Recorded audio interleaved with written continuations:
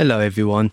Just before episode 8 starts, I want to let you know that I've kept some of the longer pauses in this episode. Normally, I edit them out a little bit, but in this episode, I've kept them because I feel that the silence has a quality that has transcended the words that I spoke.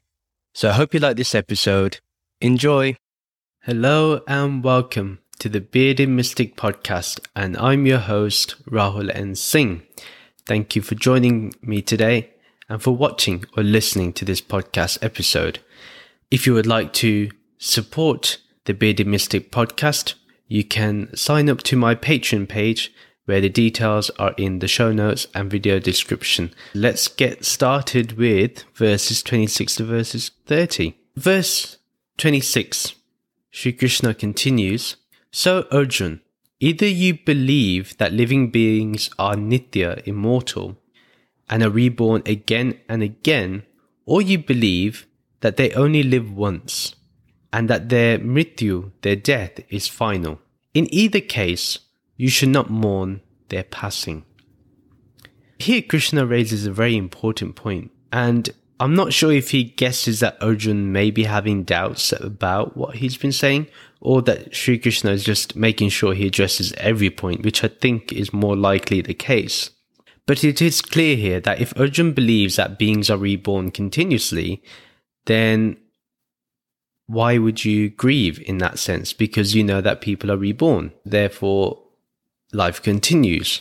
There's no need to feel sad because the person you love that has died, they'll be reborn again. And you will also be reborn. Why would you grieve? Alternatively, say that you only live once and death is going to happen. That's the final thing. You can't do anything about it. In a way, what Sri Krishna is pointing out is death is inevitable, whichever way you look. Therefore, do not grieve. The same thing is going to happen, death, not something else. Whether you believe in the cycle of birth and rebirth, or you don't, it continues. So death is final, even the death of the people that he's around, and you shouldn't grieve. The whole point of Arjun's sorrow is because he fails to comprehend that death is the greatest fact of life. He's denying that fact. Every law may change in this universe, but one thing that will not change or be modified is the fact that whatever is born will die. You could change anything according to your understanding, but this one truth is going to remain. It doesn't matter if you believe in a heaven or a hell, because your life on earth will end. Your form has to go. This body and this mind has to die. If you believe you live only once, even then you cannot do anything about death. You just simply can't do anything about it. If people are reborn, there's no need to feel sad because they will have a new form. And his mentors, his teachers, his elders will get a new form. So why should Arjun feel sad about that? Again, Krishna reminds him that you should not mourn their passing because Arjun should now be aware of the Atma. He should now be starting to comprehend what the Atma is, the eternal being, this Brahman. Only the body is coming and going anywhere. But the Atma being part, it is changeless and it is placeless. With this simple understanding, the inevitable shouldn't be mourned for, and nor should one make a big deal out of it. Normalizing death is a great step into being enlightened because death is both a certainty as an event, but post-death, we can claim there is uncertainty. Yet Krishna has opened our eyes about post-death. It's only the body that's going to get recycled into the universe and find a new form. But the Atma has no pre or post-death because it wasn't born. Yeah, the Brahman within us, that awareness, it does not go through any death experience at all. It is always alive because it is not born, therefore it does not die. We have to keep re-emphasizing this so we understand this real amazing truth. And we'll move to verse 27. Whoever is Janma, born within matter, will experience mrityu, the death of their deha, and the supposedly dead will always be reborn again. This process is inevitable, so you should never lament about it. As expressed with the previous verses, anyone born with atoms of the 5 elements is going to experience the death of their body, their deha, and the apparently dead will always be reborn. In a way, there is never an old body. There is always a new body, a recycled body. We can never say something is truly old because everything is being renewed. So energy is always being transferred, and that is the same with the body. That is a truth we cannot escape for the body and the mind, for this transactional reality. What seems to be death will always get a new lease of life. Therefore, why would we be sad? Why would we be upset? Because someone will be experiencing life again with new fresh eyes, with a new fresh mind. Everyone will experience death. Everyone that's got a body will go through death. And it doesn't matter who you are. Nobody has escaped that law. Whether it's Krishna himself, whether it's Lord Ramji, whether it's Guru Nanak Ji, whether it's Buddha, nobody has escaped this from happening to them. Even they have had to go. Avatars have had to go.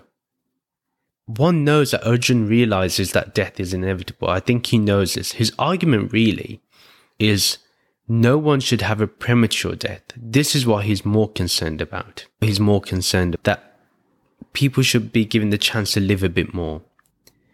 How can he say that that is better? How can he say they're going to die a premature death? Can he stop them from getting a heart attack in the next second, even before they raise their swords?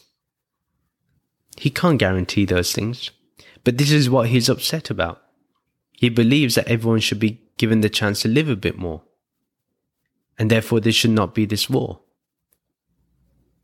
But how does he know that even if they win the war, the other side, how does he know that the teachers and the gurus and the mentors and the elders are going to be happy after? Or what if they face suffering after?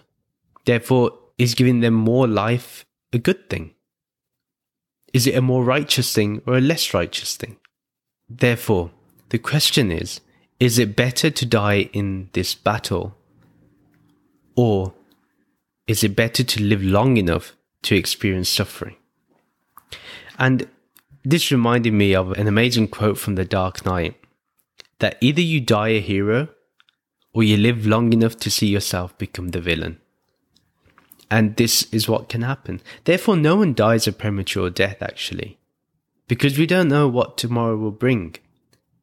We may say, they went before their time, gone too soon. I've used those phrases too, but now I think about it, I am doing an injustice to what their life could have been afterwards.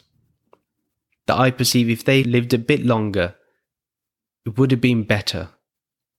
But how do I know it's going to be better? It's all guesswork. We can't guess those things. Therefore, it's unrealistic. We're not living with reality. Time doesn't favour the body.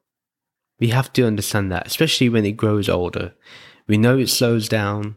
We know that it isn't as fresh and young as before. It starts getting weaker. The nature of the body is to age. It's something we can't escape. Think about it. If you compare human life compared to the oceans, just this earth, the mountains of this earth, we're just like a blip, a little flash in the time span of the earth itself. Now, when you think about it compared to the universe, we're a non-existent flash and a blip. If you look at the time scale, what is 70, 80 years compared to eternity or billions of years? Nothing. So what are we getting sad about? We're getting sad about a blip? It's crazy when you think about it. So Krishna establishes here that there is nothing that Arjuna can do about this process. Yeah. So his sorrow is useless. This process is inevitable. So you should never lament about it.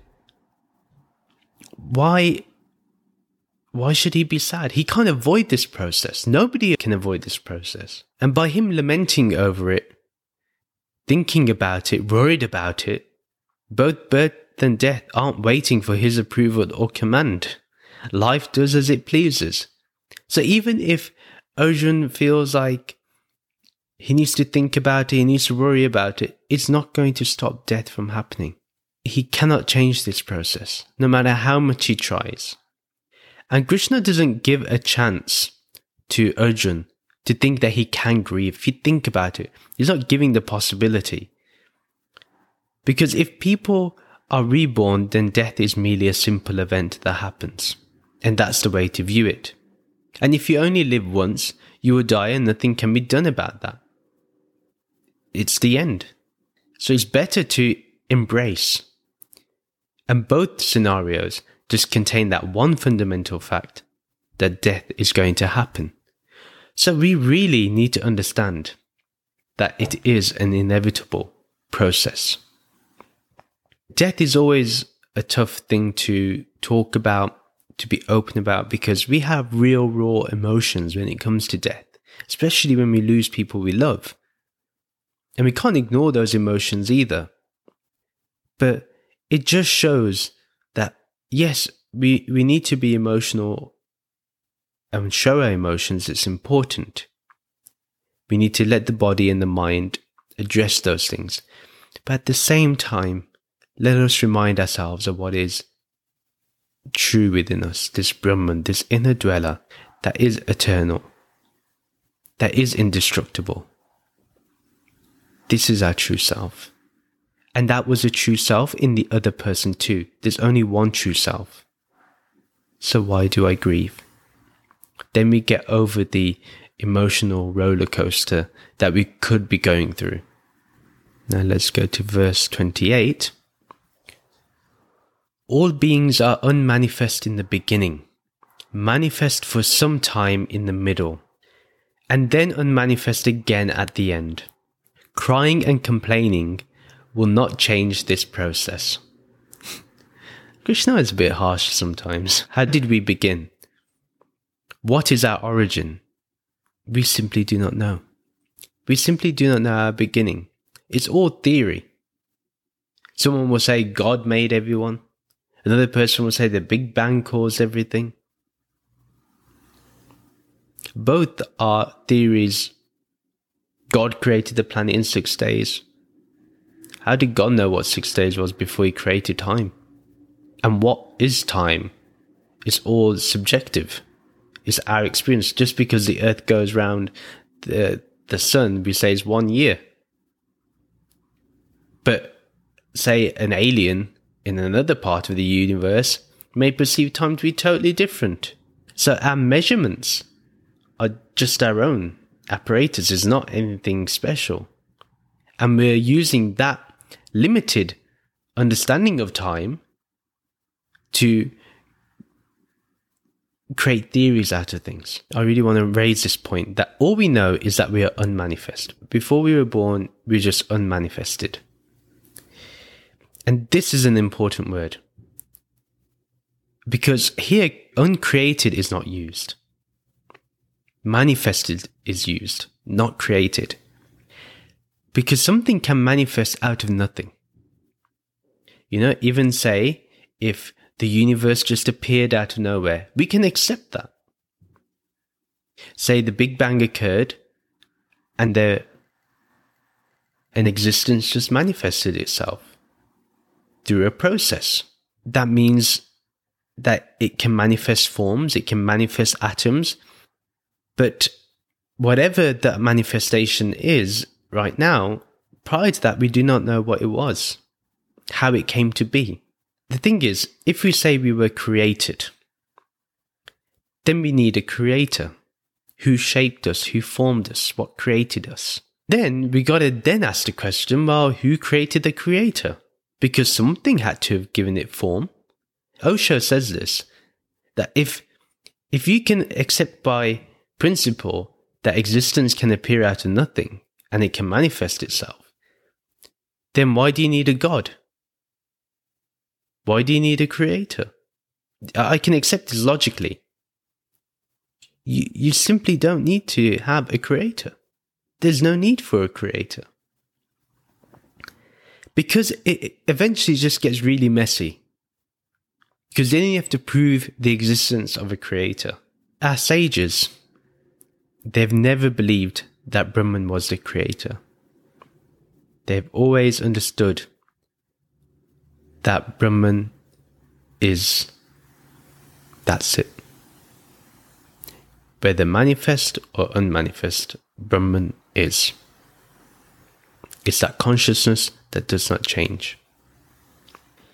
So all we know is that for a short period, a blip on this pale blue dot in the universe, we are born, we manifest, and we live our life. And then following from that, we will die and become unmanifest again. We just simply don't know what happens after. So we just are unmanifested. That much, our own awareness tells us this, that we become unmanifest. Have you ever come across someone who died again afterwards? Did they manifest in another form? Did you see that form again? No. Gurus have died and they've not been able to manifest themselves.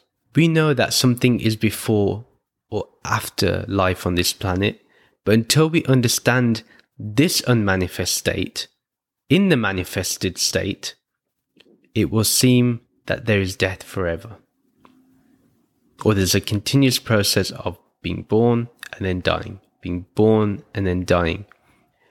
We know there is something, we have an awareness that tells us there is something before birth and death, and after death, there's an unmanifest state. What is that unmanifest state? What is it? This is the whole point of inquiry into spirituality. Say when someone dies, has anyone said to you they saw the soul travel out of that person? It's just stories. Nobody watches the soul disappear. If they can, we need to inspect their eyes. Put them under a scientific study that they saw a soul leave the body. Have they ever seen the Jeev travel? No. Nobody sees it. Therefore, we simply just do not know about what happens at the time of death. We just do not know.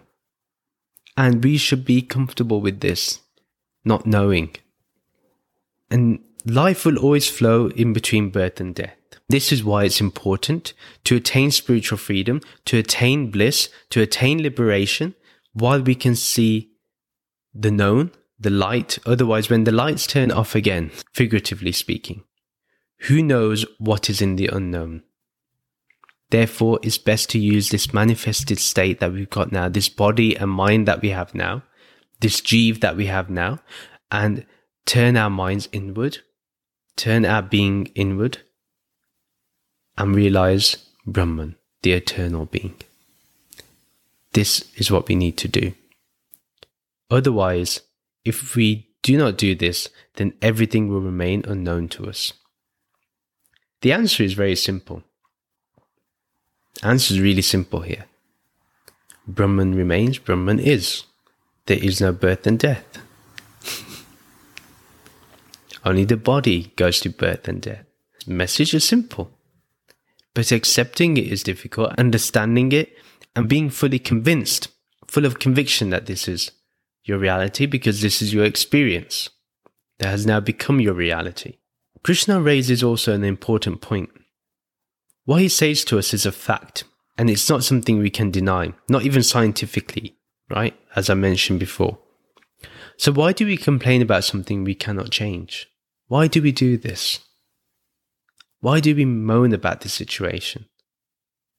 Why do we try to avoid death? You know, have you ever tried to have a conversation about death with other people? They'll always say, ni, shubh bolo. Yeah, shubh bolo meaning speak auspicious things, speak good things. When is death inauspicious? Who told us that death is inauspicious? Whoever it was is wrong. Death deserves to be celebrated. Why? because you've gone back into the unmanifest state. If this is your reality, and if you believe you'll be manifested again, brilliant. More reason to celebrate. You're going to be getting a new, fresh body. Celebrate. This is how we need to be. So why do we complain about this process? Because one, we fear the unknown, as I mentioned. And second, we have too many problems to solve in this lifetime itself. Third, who will look after my loved ones? We constantly feel this fear. When I die, who's going to look after my wealth, my business, my job? Who's going to be able to do those things? Just think about it. Many people have died thinking the same thing. Life continued. We're still okay.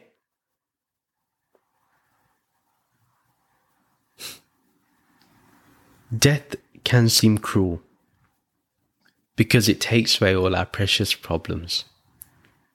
In fact, it's the greatest form of liberation one can ask for without being liberated about one's true self. The thing is, if you're truly happy with life, would you complain about death?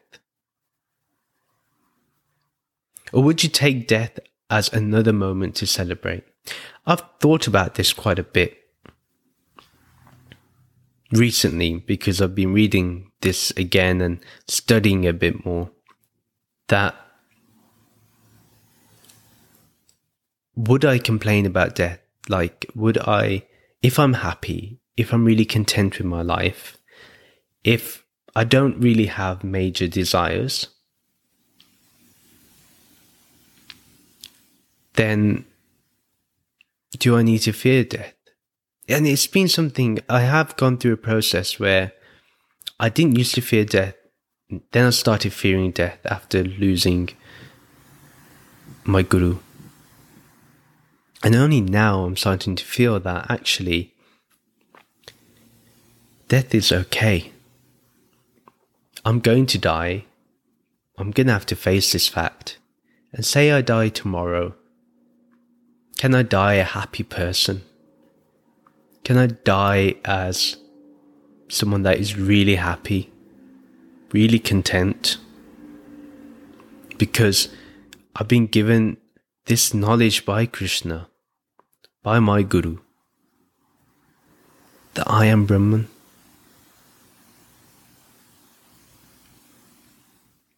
Then I definitely want my life to be celebrated. Like, when I die, I want people to celebrate. Because I've realized I cannot die.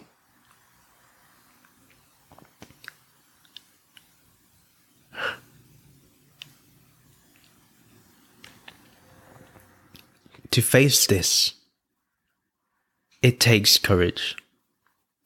And the thing is, if I can do it, anyone can do it. I really honestly feel this to be true. Because I've been reading the Bhagavad Gita, I've been contemplating a lot upon turning my mind towards understanding that it is Brahman. And that only Brahman is. And when I inquire into Brahman, I do inquire into when was this born? Like I really ask the question. And I really inquire. I really conduct that investigation. And then, when did it begin? Did it ever begin? Like, why is time so still in Brahman? Why? Because it's timeless, it's eternal. Okay, I'm just saying this to you, but I can't transfer what I know to you. The words are just hints, but the experience that I feel is, for example, that it's like, for someone to understand what sweetness is, you have to give them sugar, and they have to put that sugar into their mouth. Then they need to let the taste buds taste that sweetness. Then they understand what sweetness is. But until someone doesn't taste what sweetness is, they can never understand what sweetness is. But I can never tell you what sweetness is until you've tasted it. Then you know, you can relate to that experience. The same thing with understanding that we are Brahman and knowing we are Brahman. I can talk about it, but until you become Brahman, do you know the experience? And someone asked me this question on TikTok, that have you got over the cycle of birth and death? Like, have you transcended it? And at the time I said, no, I don't think I have. I'm not qualified to answer this. But now I'm thinking differently. I'm thinking there is no such thing as birth and death for me. So what is there to transcend? This body is going to go through birth and death regardless. The elements will continue. I can't change that. The atoms will be transferred to new atoms, to new forms, to new solid forms. I can't change this. I can't change this transaction. But being Brahman means that I'm no longer part of that cycle.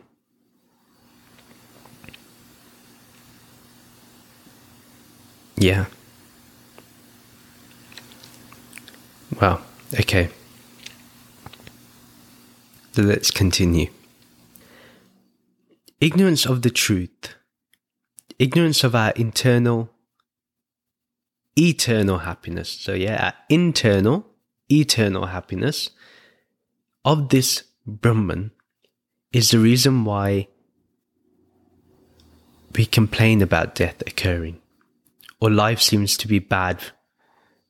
It's because we're ignorant of this internal, eternal happiness. Otherwise, we wouldn't complain about death. We wouldn't complain about life. Like, what is there to complain about? And I thought about this, that if I was in poverty, would I still complain after knowing Brahman? I don't think I can. I don't think I can. I can blame circumstances, but I can't blame Brahman. And I actually wouldn't reject the experience because it's happening. What is there for me to reject? I can't pretend I'm not in poverty. I have to embrace it. So why would I run away from these things? Why would I look at something as being bad? It's my subjective opinion that something is bad. But who knows that if I was in wealth at that time, that I possibly would go through some issues. Or maybe it's just better not to label oneself as being in poverty or being rich. I don't know. And then because we go through these situations and experiences, we then question things like, why was I born? And then we blame our parents, adding another problem to our already problem-filled life. That why was I born? Why did my parents give me birth? Why did I come into this world if I'm just going to suffer? Or if I'm just going to die, why give birth to me? But you're missing the point of life. The wonderful aspect of life.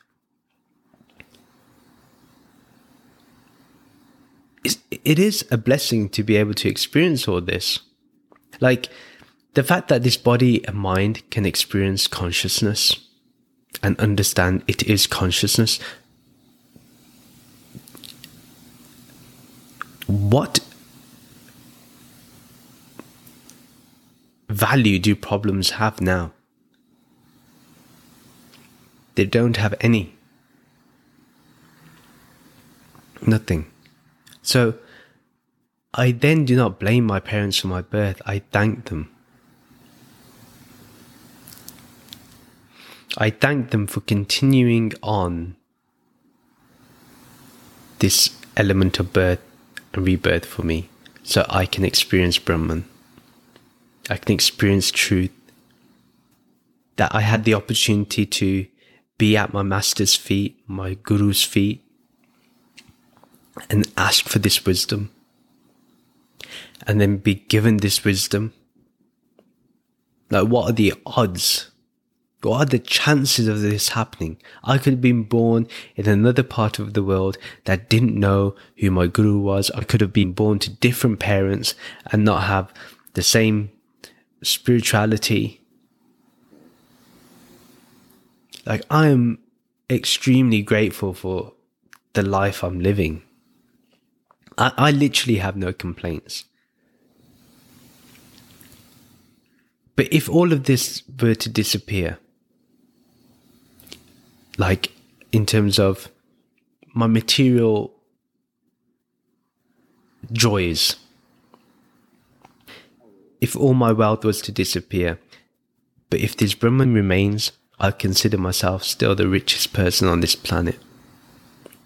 Yeah, Elon Musk can become a trillionaire. Jeff Bezos can become a trillionaire. Okay. But you know what? You're still going to die. But do you die knowing you are happy? Or do you die because you're still not satisfied, so now you have to think of bigger things to do? And you are disturbed until you do those things. But who can just be happy and content in being at rest? I can say I can be happy being at rest. Doesn't mean I don't have a drive to make more money or anything like that. I'm not saying that those things go, but what I'm saying is that if one looks at the extremes, nothing changes. Everyone's going to die. Yes, you may live like you're in luxury, but there's a lot of worries that come along with that luxury. A lot of dependency also, like on the stock market. Do you think that person sleeps well at night? Possibly not. Actually, I link it to the Squid Game. If you watched it, you'll understand the last episode. Basically, that tells you what being rich brings. And then also being poor means. Because it's the same coin, just different sides. What I'm trying to say is just really appreciate life. Let's continue. Adi Shankaraji quotes a line from the Bhagavad. They emerged from invisibility and have gone back to invisibility. They are not yours, nor are you theirs. What is this fruitless lamentation? So even here we see that this knowledge is not unknown in this great epic, because remember the Bhagavad Gita is part of the Mahabharata, and that it's not being mentioned for the first time. That this knowledge is known, this wisdom is known. It's not new for anybody in the epic. And therefore, if you've been reading the Mahabharata, this is not new knowledge for you either. You should know this. Yeah? Verse 29. Some people perceive this as amazing. Some proclaim that this is amazing.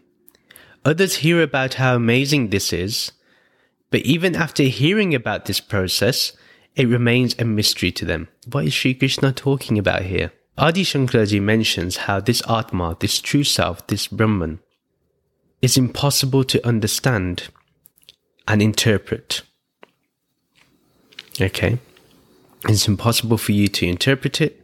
It's impossible for you to understand it. And, for example, he uses moving from the thought that we are an individual soul to understanding that it is Brahman and has no other, there's no two. It's not easy for everyone to comprehend. So it's more or less impossible, it seems, to have this understanding that one is Brahman. Therefore, we shouldn't feel bad if we do not understand. And because Arjuna struggled, we see his struggle. And we also struggle with this. We see other people struggling with this. So it's fine. And we need to understand that we need to be compassionate here. There's an aspect of compassion. And this is what Sri Krishna says when Others hear about how amazing this Brahman is, but even after hearing about it, it remains a mystery to them. Not everyone will get to this understanding. It's the toughest thing to understand in spirituality, and this is why I don't believe in conversion. You can't convert someone to wisdom. The wisdom has to be really worked upon. So what we need to understand is that it's going to be a struggle. Only a few ever get it. They say this, that it's a rare one that truly understands this formless, this Brahman. Just a rare one. 1 in a million maybe. This is because we do not put enough effort in. Hearing this message, understanding this, we can feel a bit of peace in our mind that we're not the only ones that do not understand, who still find that this whole Atma, being Brahman, is a complete mystery. Yeah, if you still feel it's a complete mystery, that how can the Atma be Brahman if you believe in an individual soul? Or how can the Jeev be Brahman? How can Brahman just be? Even if that remains a mystery for you, it's okay. This Brahman is amazing. Another word that you can use, in this translation they use the word amazing, but another word that can be used is wonder. Because wonder has, I feel, a more of a special quality. Because when you look at something in wonder, you actually open doors to more deeper and creative thoughts. And you see the world, you see everything with fresh eyes, with new intentions, and with new thoughts, and with silence in the background that is always fresh in you. This is the power of something perceived in wonder. Now imagine if you see this Brahman with wonder. Because after studying with the teacher, after gaining that understanding of the tattva, of the truth, once you get to the truth, the whole walls of ignorance will come crumbling down. Maybe not crashing down, it will crumble down. It like water splashing against the rocks and erodes the rocks, like that. When we study with the teacher, when we study the scripture, when we study these beautiful lines of the Gita, we can watch the walls of ignorance crumble down, erode away. This is the power of knowing Brahman. That knowledge of Brahman will bring that ignorance to dissolve away. And what is it ignorant of? Its true self. That's where the ignorance is. Perceiving this, one can see the Atma, the Brahman, in everything, and can see it as one's own self. Yeah, there's no difference. Everything is me, and I am everything. This I is Brahman alone. This has to be the understanding, not Rahul, or whatever your name is. This I is Brahman. Remember, always, we're not this body and mind. It's unreal, it's mithya. But Brahman is real. Because Brahman is Sat. Brahman does not change. Brahman does not modify itself. And because the inner dweller within me is Brahman, the inner dweller within everything I see, within all matter, is Brahman. Even an atom is Brahman. So once this Atma is known, then we speak of its wonder. We express how amazing it is. We give talks about it.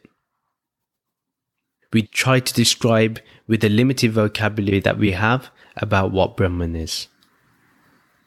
About how this is the real self, how this is the true self. Someone being able to talk about this Atma or this Brahman is a Herculean task. It is difficult because how can words ever describe the feeling of understanding this tattva that we always were? This Brahman was always me, but I couldn't see it. How can one explain this, express it? Is again going back to that example of tasting. What is sweetness? It's only until we put the sugar in our mouth and we taste it can we describe that sweetness and have a shared experience. This is what happens when a knower of Brahman will meet another knower of Brahman. It's not about comparing. Osho once gave a very beautiful story about two masters that had to go and meet each other. It was known that one master was going to meet the other master. And the disciples on each master's side were like, we can't wait for our master to show the other one how great his knowledge is. We can't wait. When the day came for the masters to meet, they sat down.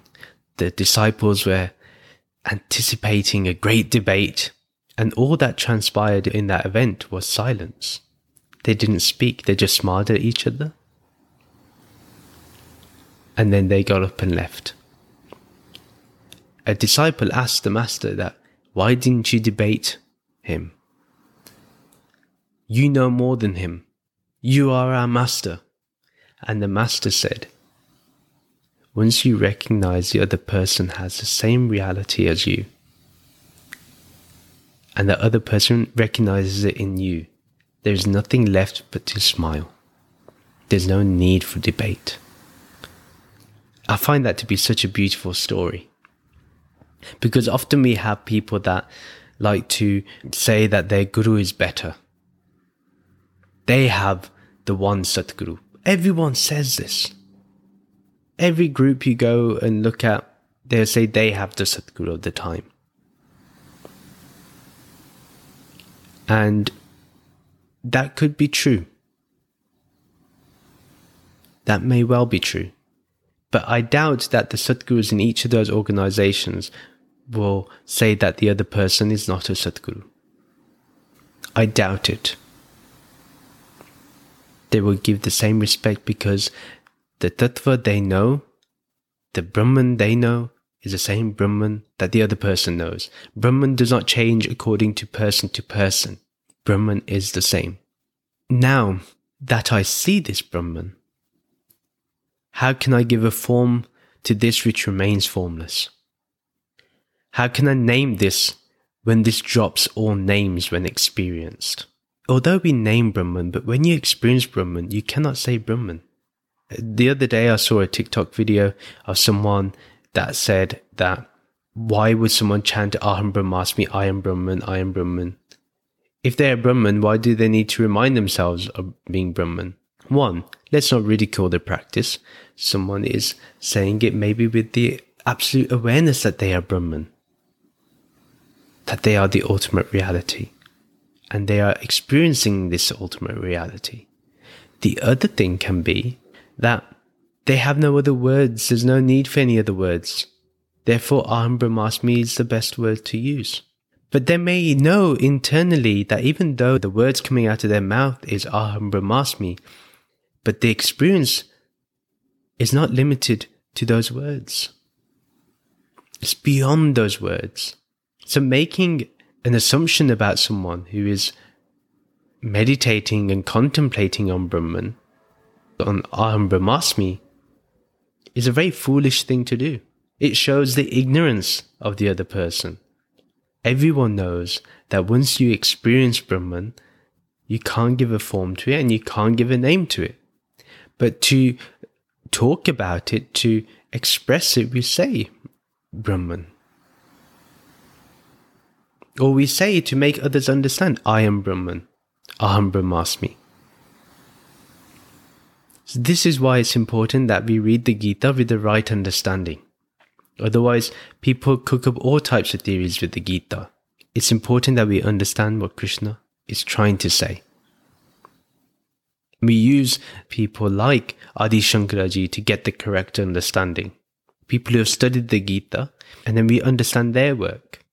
We may hear others speak of this Atma being amazing, being full of wonder. We may listen to the Guru, listen to podcasts. We watch talks and debates about the Atma or Brahman. And they may feel bliss, the people that are speaking about Brahman. But it is not the same as the one who experiences this Atma for themselves. The person is seemingly in bliss, but they've not touched the true bliss of this truth. Bliss cannot be named as well. As when it's experienced, you cannot talk about it. Again, after the experience, we call something bliss. But this bliss is also eternal because it's Satchitananda, truth, consciousness, bliss. The person that experiences this Brahman for themselves, only they understand why. Only they understand that experience, that reality. The thing is, someone may hear this wisdom and this knowledge, but they still do not realize it. They still do not understand it. Despite the message being simple, they still cannot grasp what it is because, as Adi Shankaraji points out in the beginning, not everyone can comprehend it. It's very difficult. It's nearly impossible because we're not using our senses. This is the challenge. Swami Dayananda wonderfully explains that understanding Atma or understanding Brahman is just like a subtle joke when it's not understood. Just like that, people do not understand Brahman at all. Just like a subtle joke is not understood, people do not understand what Brahman is. Very simple. The issue is, people cannot grasp Brahman appearing as the Jeev, the bondage for the Jeev, and then liberation from being bound to this cycle of births and deaths, moksha and mukti. But frankly, this whole thing is a big cosmic joke. I really like what Swami Dayananda ji has said. This is so true that when you look at the whole cycle of birth and death, it is a massive joke. Once you see the whole picture, and the joke of how serious we take this transactional reality, we say openly that this is mithya, this is all an illusion, yet we take it so seriously. You cannot help but laugh. And it's not just any laugh, it's like a belly laugh. It's that type of laugh when you truly understand that there is only the Atma, and I was under this delusion that I'm going to die. The real awareness within me, the true self, cannot die. So obviously we will laugh when we understand the false notions about ourselves. When we're studying the Bhagavad Gita, it may be serious in the beginning, but in the end, you will only be laughing. Why? Because you understand you're a Brahman. Very simple. And you will laugh at the years of study of scriptures that you did, or the time you spent with your teacher, your master, your guru. You would think that, oh, I didn't need to spend that much time to understand this, and you'll laugh about it. But if you didn't do that study with the master, with the guru, with the scripture, if you didn't have that seriousness, you wouldn't be able to be laughing right now. So understand that, yes, you can be serious, but do it with a smile. Do it with the aspect of wonder. And you will always be smiling. And you will always be learning and also enhancing your creative insight. So be happy and study the Gita. Don't be upset. Don't read it to console yourself. Read it to realize yourself. When you realize all this, you're going to finally realize that you have always been the joke. Brahman is the joke. That's what it is, Brahman. The understanding that the ultimate reality only is. And all these events you've gone through in your life that you took so seriously, that you were so anxious about. Sometimes you were so joyful then unhappy, and you went through these yo-yo of emotions and feelings and thoughts, that eventually it all leads to I am Brahman. And that none of that is really happening, and it's all just a blip. A blip on the pale blue dot in the universe. That's merely our existence. If you understand or you do not understand, if you know you're a Brahman or you do not know you're a Brahman, just see everything as a joke. Once you know that life is going to go, that death is going to happen, and you know it for certain, then you will be happy. At least attempt to be happy. When you see the wondrous aspect of life, you can't help but be happy. Yes, the body has to go through pain and affliction and disease. It's true. But we carry on. Many may enter the path, and many may leave without understanding anything. This is what Sri Krishna is saying. Many will hear it, but they will not understand it. They will still grieve. They get lost in other matters. I've seen this in spiritual people. At one time, they were fully in love with their teacher, with their guru. And in a couple of years, they may come across a bad experience or something happens. Or they get attracted to the more admin side. And then they see things that they do not like. And they let go of the guru and the organization. But why did you let go of the teaching? The teaching may still be right according to the scriptures. Yet the person may have done some irresponsible things. But why let go of the understanding? If someone leaves without understanding anything, that's okay. And that's equally amazing and wonderful too. There's no difference. Everything is amazing and wonderful when you see everything as a joke. And it's probably better to see things that way. It actually probably is more saner than being upset. But what's weird in this world is that if you're laughing or smiling, you're weird and you're strange. But if you're sad and depressive, it's normal.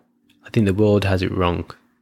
And likewise, many may claim the truth, that they know the truth, and many may claim they know God. Many may claim that God can be known in an instant. But what little do we understand and realize is how much work and study and worship someone did before they got to the wisdom, or before they understood the whole joke of what this is, or understood what Brahman is.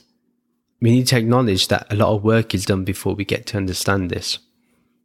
And don't just say, I understood it instantaneously, because that's giving people the wrong idea. You know, a lot of people that also claim this idea in Neo-Advaita, that there's no one to experience anything, there's no one here giving this talk, although there's physically someone giving the talk.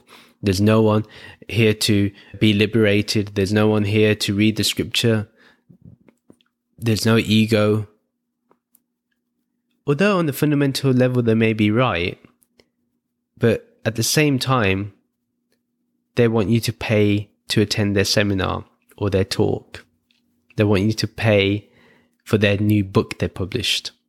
That's real. They never say, do not buy the book that does not exist. This is why it's very important that we understand the transactional reality and that we understand the ultimate reality. Adi Shankaraji says further in his commentary, the meaning is, he who sees the self is like a wonder. He who speaks of it and he who hears of it is indeed rare among many thousands. Therefore, the idea is that the self is difficult to understand. So just re-emphasizing this, that it's difficult to understand, and that only a rare one truly gets it, truly understands it. Many people may claim, and you need to be alert of such people, because if they aren't willing to have you inquire into their experience or understanding, then they are more blind than the one who doesn't know anything about the Atma or Brahman at all. They are more blind, in my opinion. If they are not willing to have you inquire into their reality that they've experienced, or Brahman that they've experienced, and they say they've experienced and know, they're more blind than someone who doesn't know, because they've gone into the false notion that they know. If you truly ask someone when they say, oh yeah, I've realized God, if you truly ask them, you'll know they've experienced nothing. If you really inquire. But how do you know how to do the real inquiry? Is by understanding what Brahman is first yourself. But secondly, say you do not know Brahman. At least read the scriptures so you can then know what points to ask the person. And when we're talking about inquiring, inquire into death. That's the best way to catch someone out.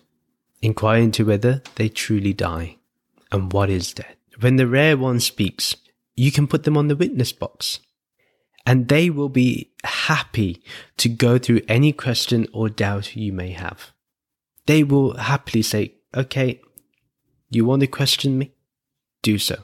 You want to interrogate me? Interrogate me. They will never say to you, go away from here. If you do not believe, you have no faith. They will never say this. They will never do that. A genuine person who has experienced Brahman will always be open to an inquiry. I'm more than happy to discuss it with you. More than happy. The reason why they're willing to go through that is because they've gone through that self-inquiry themselves. They've gone through the same questions themselves. So they truly went through the whole process of understanding, who am I? They've gone through that process. And they've also questioned whether they've understood the truth and whether they have become the truth. Only after this relentless process do they finally speak with confidence. So it's not like they're just going to speak up. It's after a rigorous process of making sure they've understood it and that they are living that reality, that ultimate reality. They're living as Brahman. Only until they know this to be concrete do they speak.